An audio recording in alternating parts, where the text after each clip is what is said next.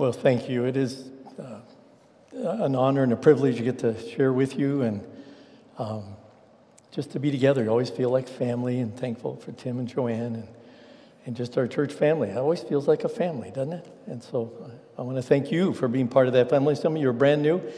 Saw a couple of folks I hadn't seen in a while, and first service. But I'm going to try to stick to my notes. I don't often write out or manuscript. I usually would use an outline, but I found with the service for Jeannie, it was helpful to have something written down, my thoughts. So if I'm reading, anyways, you'll just follow with me. I hope you will. Let's just pray for a moment. Father, open our hearts as we open your word. We thank you for your love and your goodness, and it does feel good to be with our family. And Lord, what I'm going to talk about and the journey that has become part of my life these last few weeks is something that many others in this room have experienced, and in effect all of us at some level or another. But we pray for your Holy Spirit just to comfort us, instruct us, teach us, remind us maybe of things we've known and maybe you've even let kind of slip in the back of our minds. So use this time, Lord, your Spirit, your word, to guide us. In Jesus' name we pray. Amen. I want to say thank you for all of you that came to the service for Jeannie on she died on April 11th. Service was on the 23rd. Easter was in there, and so we really waited another week to have that service. But it was just wonderful out at our sister church in Eastvale. Almost 500 people attended that service. And I didn't get to personally greet so many of you, but thank you for those who were able to come. And then went on to Scottsdale, where kind of our beginning was in a church there, Scottsdale Bible Church, and had a service there with another 50, 60, a lot of former high school classmates and friends. And then we placed Jeannie's ashes there at a cemetery nearby. And then went down to Tucson, where I pastored for 13 years. And again, dear friends there, and a real sweet reunion with so many folks. Another 40, 50 folks that Friday evening. But thank you so much for your encouragement. You've all been such good encouragers. The theme of her service was, it came from a card, a greeting card, not a greeting card, a sympathy card that said, "One life lived, many lives touched."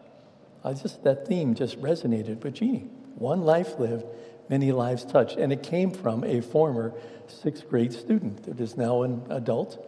But so there's hope for those 6th graders if you're a teacher. Well, let me stick to my notes. I tend to divert. I've enjoyed teaching some of the adult Sunday school classes and been doing a series on the life of David. And the more I read about David, the more I think I gain more insight and things. Just a remarkable man. And as one author said, most people just think of David, they think of David and Goliath, and they think of David and Bathsheba. But there's so much more that goes on. In fact, I believe it was Chuck Swindoll's commentary said there's more chapters on David than any other character, certainly in the Old Testament. Isn't that something? Lots and lots about David. You're always welcome to come, but we haven't yet finished, and I'm on my 3rd class down there. But notice that as I've been reading the life of David, I noticed something that I knew about but hadn't really pieced together. He experienced death in his own life and in his own immediate family. Certainly many men died as he led them into battle. But there were 3 deaths that touched him personally in a more personal way. And I want to look at those with you, and then from those and some New Testament passages come with some suggestions or ideas that maybe can help you in your journey, wherever that is, because all of us in some area are journeying with grief. So the first one is found in 2 Samuel chapter 1. Would you begin there with me? 2 Samuel chapter 1. This story is about, and by the way, then I shouldn't just say the word story. I mean, this passage, this is real history, real people. And David became close friends with a man named Jonathan. I have a son-in-law named Jonathan. That's a good name. Jonathan was the heir to the throne. He was the son of King Saul. And a strapping, strong young man that grew up in a palace and with privilege. And he became close friends with a man named David, who grew up about 6 or 8 miles away in Bethlehem as the youngest of 8 boys.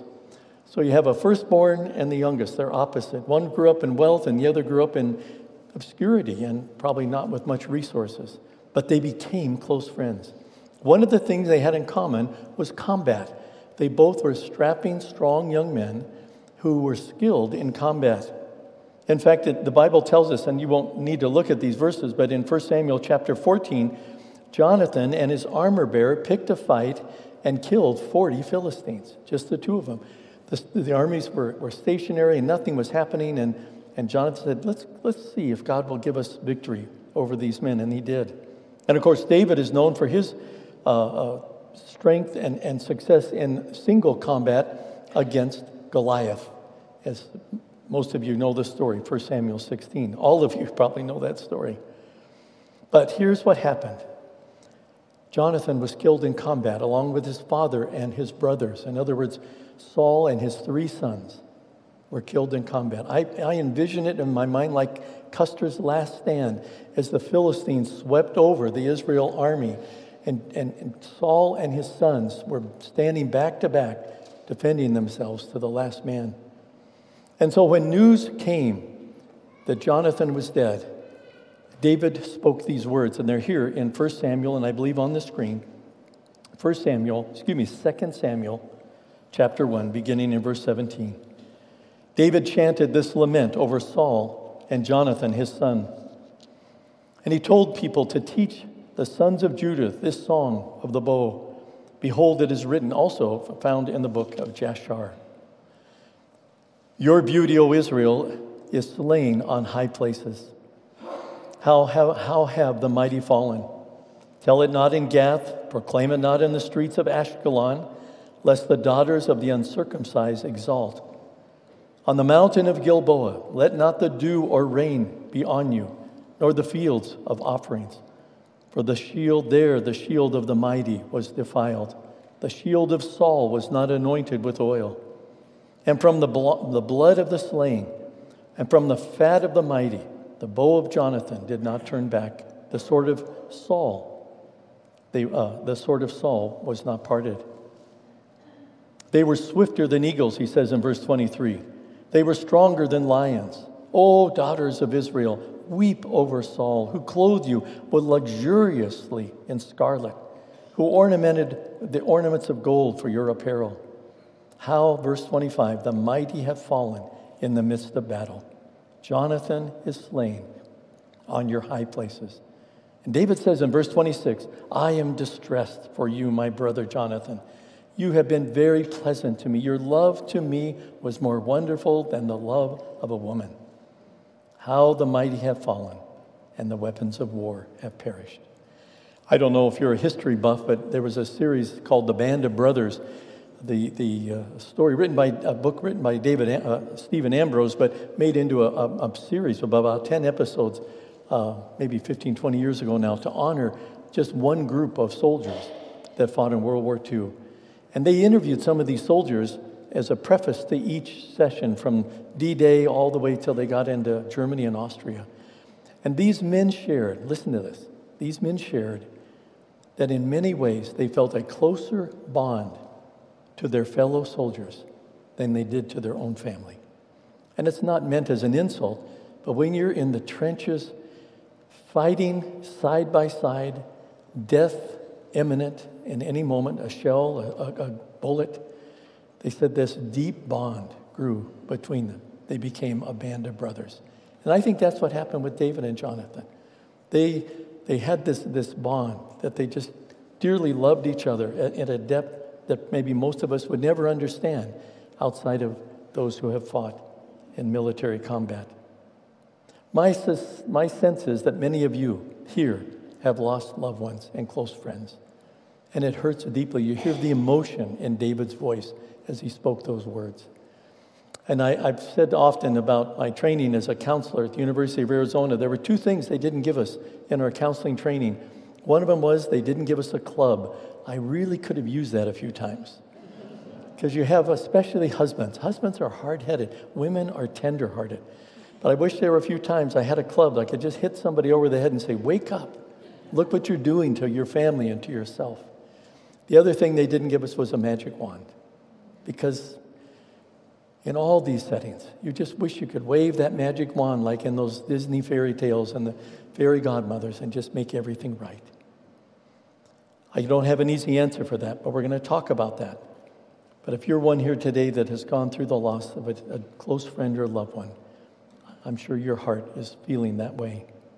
The second one is over in 2 Samuel chapter 12. Turn there with me. 2 Samuel chapter 12. The story behind this is one of the greatest tragedies in the Bible. If you went from 2 Samuel chapter 1, chapter 2, David's anointed the new king, and things are going great. The economy's good, no inflation. The enemies are at bay. David is reigning and expanding the safety and the territory of his country, Israel. And then in 2 Samuel 11, he makes the tragic mistake of having an affair with Bathsheba. And then to cover it up, listen, to cover it up, David even goes a step further, tries to bring Bathsheba's husband home, a man named Uriah, who was one of David's inner circle, most trusted friends. And he brings Uriah home so that hopefully he can cover up for the pregnancy of Bathsheba through their affair. Do you understand? And from that point on, from David's rising to great heights, everything will go bad in his family. And in this case, the child that was conceived through this adulterous affair will die. In fact, it says, let me just pick it up for you here in 2 Samuel chapter 12. What is it, verse 9, 10, 11? Uriah confronts David with his sin. And he says in verse 9, why have you despised the word of the Lord, doing evil in his sight? You have struck down Uriah the Hittite with the sword, and you've taken his wife to be your wife, and have killed him with the sword. David didn't literally plunge the sword, but David sent news to the commander to put Uriah on the front of the battle, where he knew he was likely to be killed. And therefore, verse 11, behold, I will raise up evil against you from your own household. I will even take your wives before your eyes and give them to your companion, and he will lie with them in broad daylight. Indeed, you did your sin in secret, he says, but I will do this thing before all of Israel. David pled with Nathan. He says, I have sinned against the Lord. And Nathan said in verse 13, the Lord has taken away your sin. You will not die. However, look at this, verse 14. Because of this deed, you have given occasion to the enemies of Israel, the enemies of the Lord, to blaspheme. And this child that was born to you will surely die. David will go on his knees before the Lord, pleading for the life of the child. And eventually the baby will die. I don't know how old specifically, but certainly in its early months and years of life. There are some of you sitting here today that have gone through the heartache of the loss of a baby. One of the things that's so precious about this church, there's a group of women that have formed together to uphold each other, who have gone through miscarriages. And we even had a woman who had a stillbirth. I'll tell you, that was one of the most heart-wrenching things as a pastor. I got the call. I knew this gal was due, and I believe it was over in Whittier, one of the hospitals, and that Marty had her baby, and it was dead. It was born stillbirth. When I got to that hospital room, and there was the mother by herself and that baby lying on that bed, and it was just heart-wrenching to see that happen. And I had nothing to do, just to be there and comfort her as best I could. Some of you have gone through that, many of you. And I know that that's got to be difficult. The loss of a baby through a miscarriage or a stillbirth, or even a child at a young age. Listen, we've had 2 children from this church who died of drowning. And if you own a swimming pool, you put a fence around it until those kids know how to swim. I mean that sincerely. Don't let that happen in your family. Some of you have experienced that heartache. The third one is found over in 2 Samuel chapter 18, the very last verse of chapter 18 and into verse 19. So David lost his close friend, best friend, Jonathan. David experienced the death of a child, a young infant. A third one, tragically, is the death of his son, Absalom. I can't give you all the details, but remember what did the prophet Nathan say? There will be trouble in your family for the rest of your life. And I can't give you all the details. You can come to Sunday school if you want to get them. We'll be there. But Absalom, one of his sons, I think one of the oldest, and he had children by several wives and concubines. But Absalom will rise up and raise up a rebellion against his father, the king. And David will flee out of Jerusalem, down in through Jericho and across the Jordan River, trying to flee the oncoming army that's seeking to kill him and put Absalom on the throne. Can you picture that? David thankfully crosses the river safely, and his family and those who followed him and his army. And Absalom paused at the advice of one of the counselors who had counseled David. And he gave Absalom bad advice, and Absalom paused, and David was able to regather his troops. And then the armies clashed. But one of the things David said was, please don't kill my son. Spare the life of Absalom. But David had some pretty, I don't know what the right word is, but some of his soldiers were pretty independent-minded, and one found Absalom entangled in a tree and ran him through with a sword. Took his life. And so when David gets the news, look at this. When David gets the news that Absalom has died, it says in verse 33 of chapter 18, we're in 2 Samuel 18, the king was deeply moved and went up to the chamber over the gate and wept. And thus he said as he walked, "Oh, my son Absalom, my son Absalom, would I have died instead of you?" Isn't that true of all of us? We would do anything. We would give our lives to spare the lives of our children. It was told to Joab, "Behold, the king is weeping and mourning and mourns for Absalom." And the day of victory was turned into a day of mourning for all the people when they heard the king was grieved with the death of his son. I know that there's some of you here and in our church family who have experienced the death of one of your children. David is obviously devastated. He would have rather given up his own life to spare the life of this rebellious son. And I have no words to soften the blow that some of you have felt through the death of a child, and maybe a young adult or even an older child. I was thinking of our own culture. We have drugs, we have violence, we have street racing, we have random shootings. And even in the pandemic, 1 million people have died in our country. And especially in those early months, they died alone because you weren't even allowed into the hospital or the senior citizen home. So there's David, who saw death so vividly in so many aspects of his life. And truth be told, all of us have, whether a grandparent, a sibling, a child, close friend, all of us have experienced that. I wrote down in my notes that there's a flood of emotions when a loved one dies.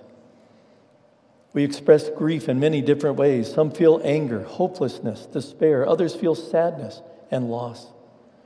We all grieve in different ways. Tears flow and hearts ache. There was a gentleman in our first service this morning that I know attends a different church, but somehow heard I was going to be talking about this. He lost his wife 5 years ago. Well known in the community and the Walnut Valley School District. Very, very gracious man. But we spoke briefly before the first service, and he said, it still hurts. It's not as often, but it comes around in a circle. It comes back around. And I know that many of you can agree with that. We grieve in different ways. Heaviness of heart, physical exhaustion. Talking to my own kids, and they just said, "Dad, I just feel tired. I don't have much strength. I don't have much motivation." It made me sad. That first Mother's Day without their mom. I always use the word rats.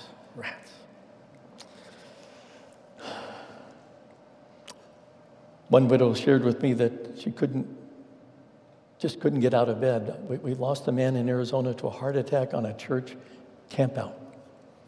Larry went down with a heart attack, And none of us were equipped to respond. We rushed him to the ranger station. He was already dead. They airlifted him to a local hospital. And little Mary was just overwhelmed, didn't know what to do. And I've told some of you this story. She said, I don't want to open the shades. I don't want to open the windows. I don't want to get out of bed. And I said, well, Mary, maybe if you did something, you need to do something for someone else. Maybe you could help someone. And I said, if you can't think of anything else, make cookies for the pastor. And about a week later, Mary Keeler showed up at my door with a plate of wonderful chocolate chip cookies. There's something about doing for others that can help. And I'm going to share some more things with you. One of the things that made me cry, it's been a crying week, and I'm not a crier, I'm tough. But two things made me sad this week. The first thing was that I'm looking at going to see our kids over in Europe in the fall. Less busy travel, hopefully lower rates, maybe some coupons for good air travel. But as I began to look at different flights and different airlines that we've used to get to Portugal and Slovenia, I discovered or realized I was just making a reservation for one person instead of two. And I didn't like that. And I just started to cry. And then later in the week, there was this card just came a couple of days ago from the president of Thrive Ministries. Some of you heard, as a way to honor Jeannie's life if you wanted to. By the way, neat stuff, campers, good. Do you know how I became a Christian? At a camp. Do I dare deviate? I was a freshman in high school, and we started attending Scottsdale Bible Church, and they were going to have summer camp at Prescott, Arizona. And I thought, the last thing I want to do is go to a church camp. That's got to be a loser. But I went, and I discovered it was really great. Your kids will love camp. I've never been to Hume Lake camp. My kids went, and Forest Home as well. But there were two things about camp that were spectacular. There were lots and lots of fun games and lots of good-looking girls. I didn't know there were this many cute girls, and boy, that was great. But at the end of the week, my counselor pulled me aside and said, Hop, what did you think about the week? And I said, well, it's been fun, better than I expected, really. And he said, well, what did you think about what the speaker said? And I said, I really hadn't been listening to the speaker. We had to go to chapel every night, but I didn't get it. I wasn't listening. I wasn't paying attention. So my counselor, Terry Moore, just said, Hop, let me explain. You see, what the speaker's been trying to tell you is that God loves you. He really loves you and has a care for you. And I had any problem with that. I believe there was a God. There wasn't a doubt. But then he said, Mark, you're a sinner. You've done things that are displeasing to God. And that's why Jesus died on the cross and rose again to pay for your sins. And you need to decide if you want to be a follower of his. So that night, under a pine tree in Prescott, Arizona, I asked Jesus Christ to come into my life. And nothing dramatic happened. Nothing dramatic, but it was a turning point. Things began to shift in my life, and my language improved, and some of my behavior improved, and I began to enjoy going to church and began to enjoy reading the Bible. I had no idea I'd end up being a pastor. But I'm just telling you, my life turned a corner at a Christian camp. And so if you're wondering about, well, we don't have the money, we used to always say, money's not the issue. We'll find a way. If your kid wants to go to camp, we'll find a way. And you've helped make that possible. $6,000, Tim. That's remarkable. So send your kids to camp. How did I get off on that? We're talking about camp. This card came from the president of Thrive Ministries, a gal named Lori Lundgren, very gracious gal. The Thrive Ministry was a ministry where they would have a retreat for American missionary women at some place geographically, sometimes in Asia. Jeannie went to Papua New Guinea, the islands of Southwest Asia, or Southeast Asia, down near Australia. She went to Turkey, she went to Croatia, and they just did pedicures and loved on these women and brought clothes and had a little boutique. And some of you in this church have gone on some of those adventures. So that was so sweet. And this card, again, it made me cry when I read it, but she said, to date, we have received gifts in honor of Jeannie of over $4,000. And that's you. And I just want to say thank you. But it made me cry. Not the amount, it's just was just the reminder, rats, that she's gone. But it's okay and wonderful of your generosity. Did I tell you did we talk about my grandfather? He died a week before Christmas, my senior year in high school. And I remember driving my 57 Chevy. I don't know why I ever sold that 57 Chevy. Should have kept it. But I just remember in my mind going to my grandmother's home a few blocks from where we lived. And she was very petite and little, crippled with arthritis. And I remember her saying, "Oh, Mark, what will I do without your grandpa?" She lived 10 more years. But it was very hard. By the way, it's also, I wrote this on my notes, it's ironic that we actually include a reference to death in a wedding ceremony. Isn't that ironic? And I've done many of those. The wedding vows include the words, "for the rest of my life," or "until death do us part." The day we get married, we don't realize that one of the people getting married will die before the other. Many of you sitting here today, and especially in the first service, many have experienced the loss of their loved one. I was talking to a young man in our church, and I don't want to get into names, but he's engaged to get married. And that's great. Isn't that the adventure ahead? I love doing weddings. I love doing premarital counseling. But there's a little shadow in the back there now that one day, one's going to go. Jesus expressed sadness about death. Let's go to the New Testament. In John chapter 11, which happens to be verse 35, is the shortest verse in the Bible. So if you ever want to outsmart your kids, tell them you know where the shortest verse in the Bible is. In John chapter 11, in verse 35, Jesus comes to the grave of one of his closest friends named Lazarus. And look what it says, if you would, in John 11, verse 35. When they said, "Come and see where he's buried." And it says in verse 35, Jesus wept. And people saw, verse 36, how much he loved Lazarus. If you know your Bible, you know that he will raise Lazarus back to life. One of the most remarkable miracles in the Bible. But go over to John chapter 14, a couple of pages later. He not only wept at the death of his dear friend, Lazarus, but he also sought to comfort his own disciples when he shared with them that he was going to die. Many of you have heard me share this at a memorial service or a funeral here at the church. To reassure them and to encourage them, Jesus spoke these words in John 14, verses 1 to 6. "Let not your hearts be troubled. Believe in God, believe also in me, for in my Father's house are many mansions," or the newer Bibles say, dwelling places. "If it were not so, I would have told you, for I go to prepare a place for you. And if I go and prepare a place for you, I will come again and receive you to myself, that where I am, there you may be also. And you know the way where I'm going." But Thomas, we call him Doubting Thomas, I think he's the smartest of the bunch, wasn't afraid to ask hard questions. He said, "Lord, we don't know where you're going. How will we know the way?" And Jesus said to him, "I am the way and the truth and the life. No one comes to the Father except through me." Jesus sought to reassure them and to encourage them, even in the context of death. Then I want you to turn with me to 1 Thessalonians chapter 4. 1 Thessalonians chapter 4. Again, a passage that may be familiar. I don't hear those pages turning. We're not leaving till we turn the pages. I told the first service, and I still can't see that clock very well, but nobody seemed to mind, so we're okay. Pastor Tim's very kind. In 1 Thessalonians chapter 4, did I say chapter 1? Chapter 4, verse 13. Paul writes these words about those who have died. He says, "We do not want you to be uninformed, brethren, about those who are asleep." And that's just a figure of speech for death. "That you may not grieve as do those who have no hope."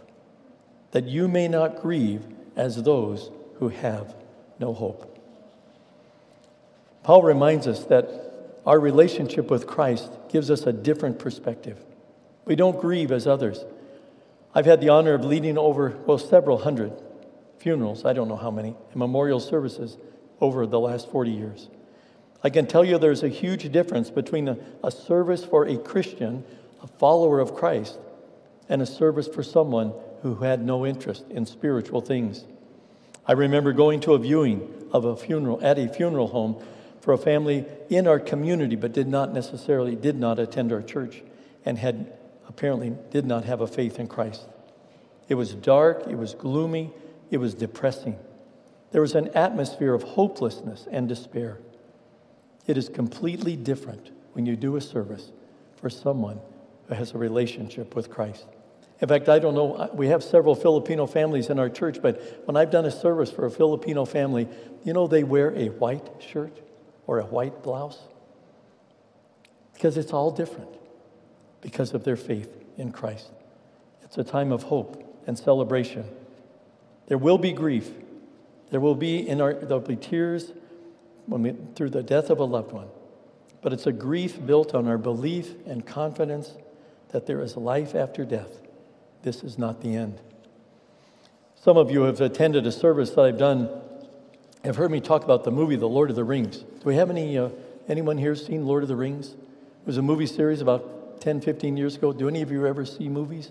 Do you have a streaming service? You can find it on all those streaming services. But there's a scene. I didn't understand the movie till I read the books, but I love this image. There are all these different characters in Lord of the Rings. There's little guys that are hobbits. There's dwarfs. There's elves. There's humans. And then there's a big tall guy named Gandalf. He's a good wizard. And my son found the little scene online.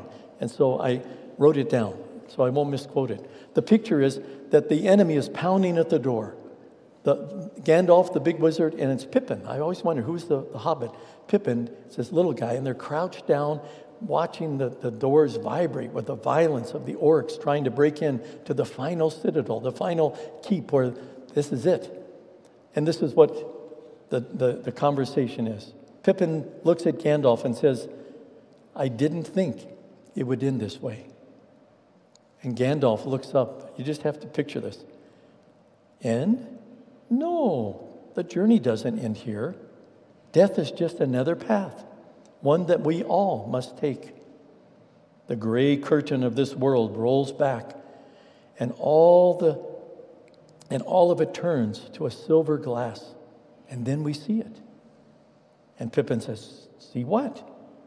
Oh, he says, "White shores, and beyond a far green country under a swift sunrise."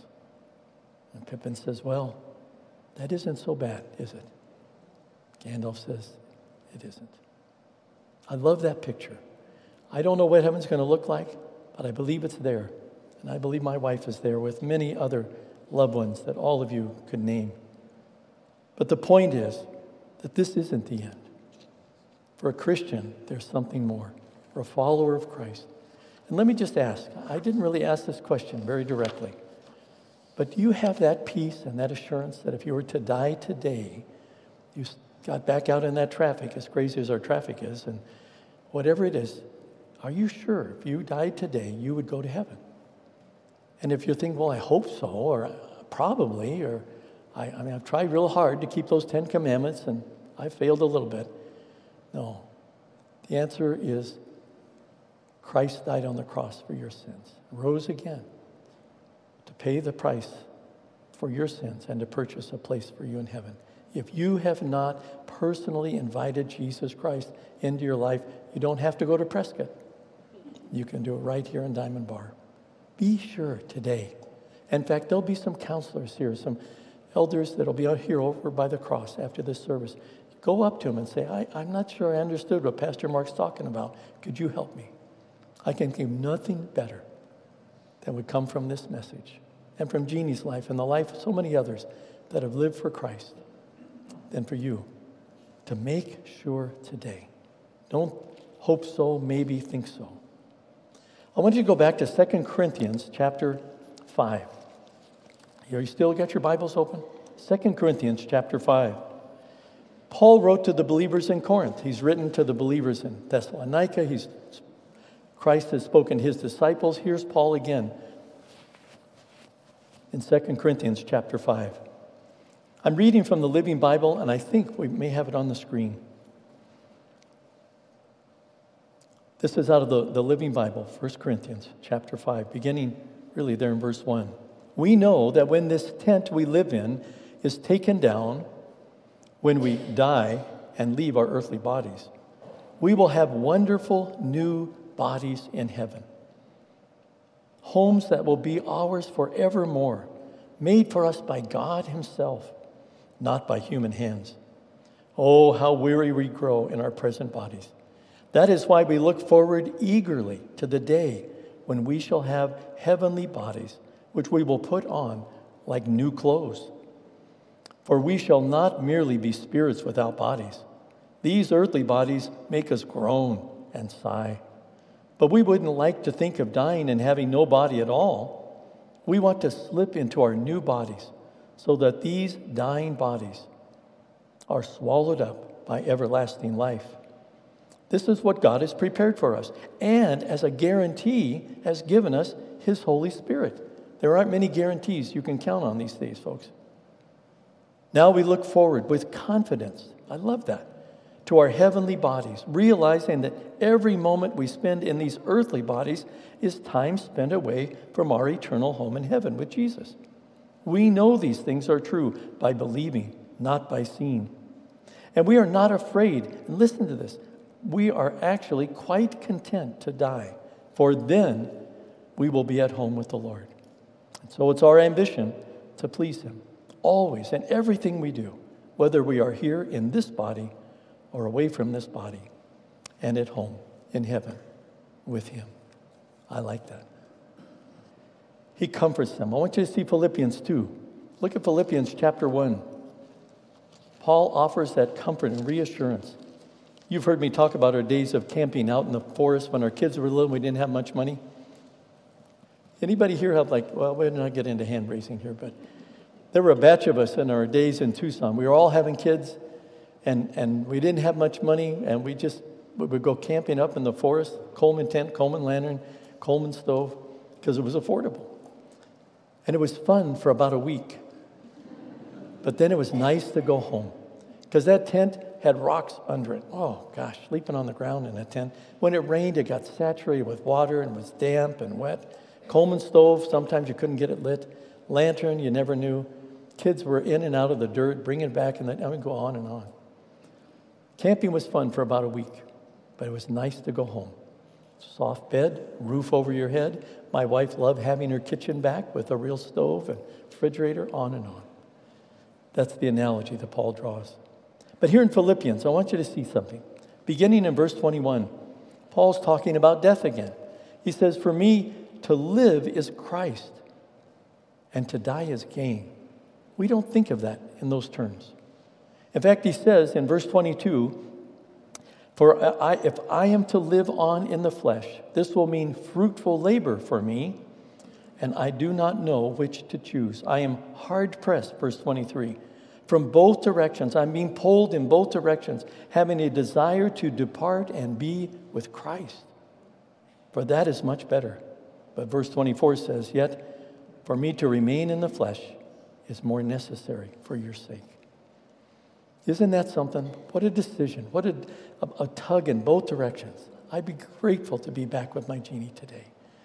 But I'm still here, and maybe to help others on the journey that many of you are sharing. From a heavenly perspective, death is gain. Home with the Lord, reunited with loved ones. I can only imagine what that will be like.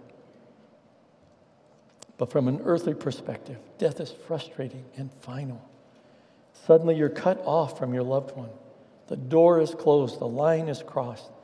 I often shake my head in disbelief that my wife is gone and she's not coming back, and I miss her so much. Some of the things that I miss, I shared these in the first service. I miss talking with her every day. I miss hearing her about her day and sharing about my day with her. I miss having dinner together and talking about our kids and our grandkids. I miss her voice and her laughter. And decisions. I miss her help making decisions. Which shirt should I wear that will go with this outfit? Men are pretty helpless in that regard. I miss her helping decide where we should go for dinner or on vacation or for our next anniversary. You know, after my mother died, my father said an interesting thing that just stuck with me. He said that, and my mom died when she was 67 of a heart attack. But my dad said that when he was a child, his mother told him what to do. And then later, when he went in the army as a young man, his sergeant told him what to do. And then when he got married, my mother told him what to do. Is that right, guys? Amen. I heard that, amen. But then when my mom died, he said, who's going to tell me what to do?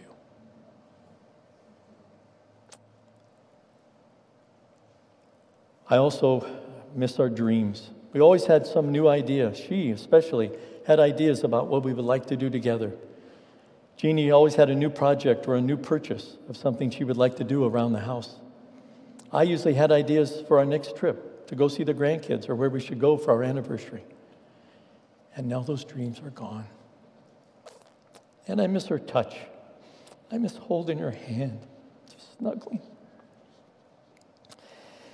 I miss even guiding her on her wheelchair and helping her to get on an airplane. And I also miss her sitting in the back seat of our car telling me how to drive. How could she see from the back seat? But she did.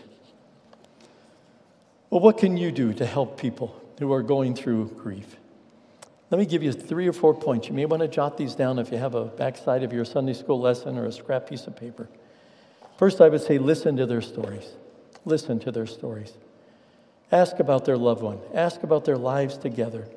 Sometimes I think people are hesitant to talk about the loved one who has died. They don't want to upset you, or they don't want to, revisit the hurt that you've been experiencing.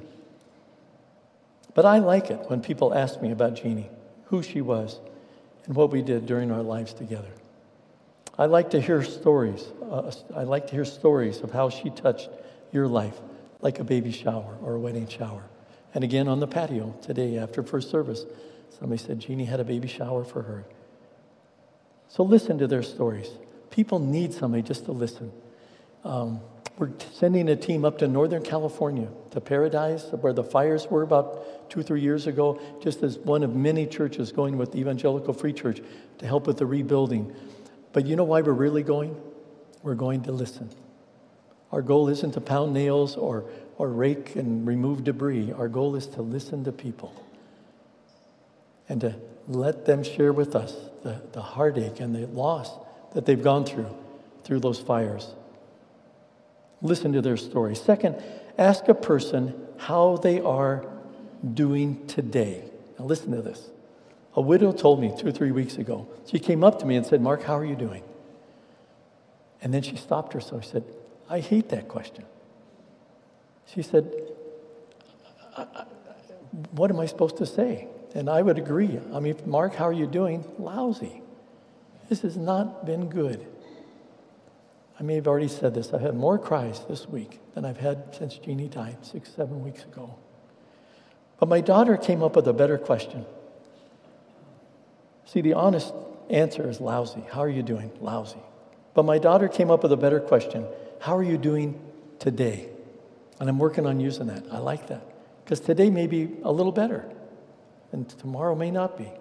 So will you practice that today when you talk to somebody? How are you doing today?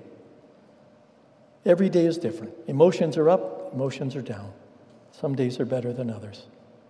Another thing you can do is simply make a phone call. My sister-in-law, who is a wonderful gal, but I haven't really talked to her very often, not like with Jeannie's sister, who was a twin, but here her younger sister called me just yesterday.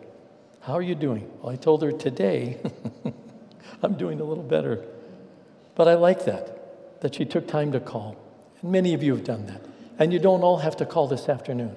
I can't handle that. But it's nice just to know people care. When my mother died, I remember my father saying that he could go through a whole day without talking to someone. Now, he would kind of keep to himself person. My mom was the social person. I'm more like her. My dad was more of a book, quiet kind of person. But he said he could go through a whole day without speaking to another adult except like a carpet cleaning salesman trying to get his business. Invite the one who is grieving to coffee or to dinner. Take the initiative. Offer a choice. Listen, this is helpful. Do you want to get together for dinner or lunch? Tuesday or Wednesday? This week or next week? Don't be pushy. Just be sensitive. I know a wise pastor who has often said, never say no to free food. If someone offers to buy you dinner or help you, be willing to say yes. Because I know humanly, oh, no, I'm fine. Oh, no, I'm trying to say yes.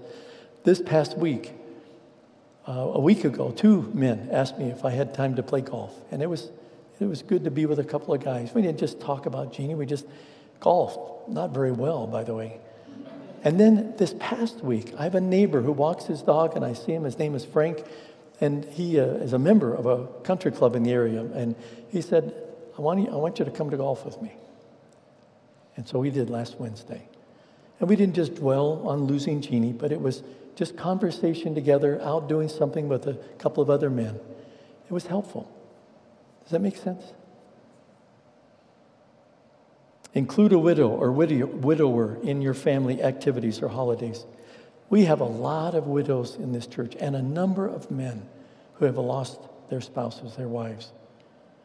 We had learned in Tucson, you may want to adopt one that doesn't have any family in the area. Those of you that were at the memorial service out there, you can even watch it online if you want to see a link if you didn't get to come. But there was a picture of Jeannie with this gal. Her name was Grandma Pauline. We weren't blood relatives, but she had lost her husband the year before we came to Tucson. And we didn't have any immediate family in Tucson. They were up in Phoenix. And so Grandma Pauline invited us to dinner, and we invited her back. And if you look at most of our pictures in Tucson, you will see Grandma Pauline at birthdays and family gatherings. She became part of our lives, and my children could tell you a lot about this precious little gal from Indiana. Also sending encouraging cards and notes. Do your homework in a few weeks and a few months, and many of you have. And I certainly want to thank you for all that you've shown to me, and do that for others. One last word. I asked my kids what they thought, and my daughter said, Dad, tell people about that there is a grief group, and there is one here. And they have a great ministry encouraging men and women through this grief process, whether it's losing a spouse or other losses in their lives. There's books, a number of books on grief. Norm Wright has written some. He's a Biola professor, Talbot professor. One other thing I want to say to younger families. You need to have an advance directive so that if something happens to you, your spouse or your designated person can help make decisions on your behalf. Do you understand that? And you need to have a will or a trust. When I went to Dallas Seminary, Jean and I went together. The gals all were working full-time. The husbands were studying full-time. But the seminary required that we have a will because of your children. You need to designate. If something were to happen to both of you, unthinkable, I know, but if it happens, you've identified that you want Aunt Betty and Uncle Charlie to take care of your kids and not Uncle Bill and what's her name? Isn't that true? I mean, in our family, there were different people that we knew we would be comfortable with their faith and their roots and their relationship, and there were others that would not be a good fit. And if you don't make that decision, a judge will make that decision for your children, and you don't want that to happen. Some suggestions. Well, let me conclude with this. There's one more passage. It's in 2 Corinthians chapter 1 this time. Let's look. 2 Corinthians chapter 1. And thank you for letting me share. And I hope something here has touched a nerve or been an encouragement in your path. The Apostle Paul wrote in the second letter to the Corinthians, verse 3 and 4, it may be on the screen. And this is out of the Message Bible. I like it. It just reads easier. But Paul wrote, God comes alongside us when we go through hard times. And before you know it, he brings us alongside someone else who is going through hard times. Did you hear that? God comes alongside us when we go through hard times, and before you know it, he brings us alongside someone else who is going through hard times, so that we can be there for that person just as God was there for us. I like that. And so I would just challenge you to be attentive to an opportunity to encourage someone around you. You may not even be aware of a need, and it may show up this week. Talking with a couple of different people, there have been a number of deaths and other heartaches in lives of families.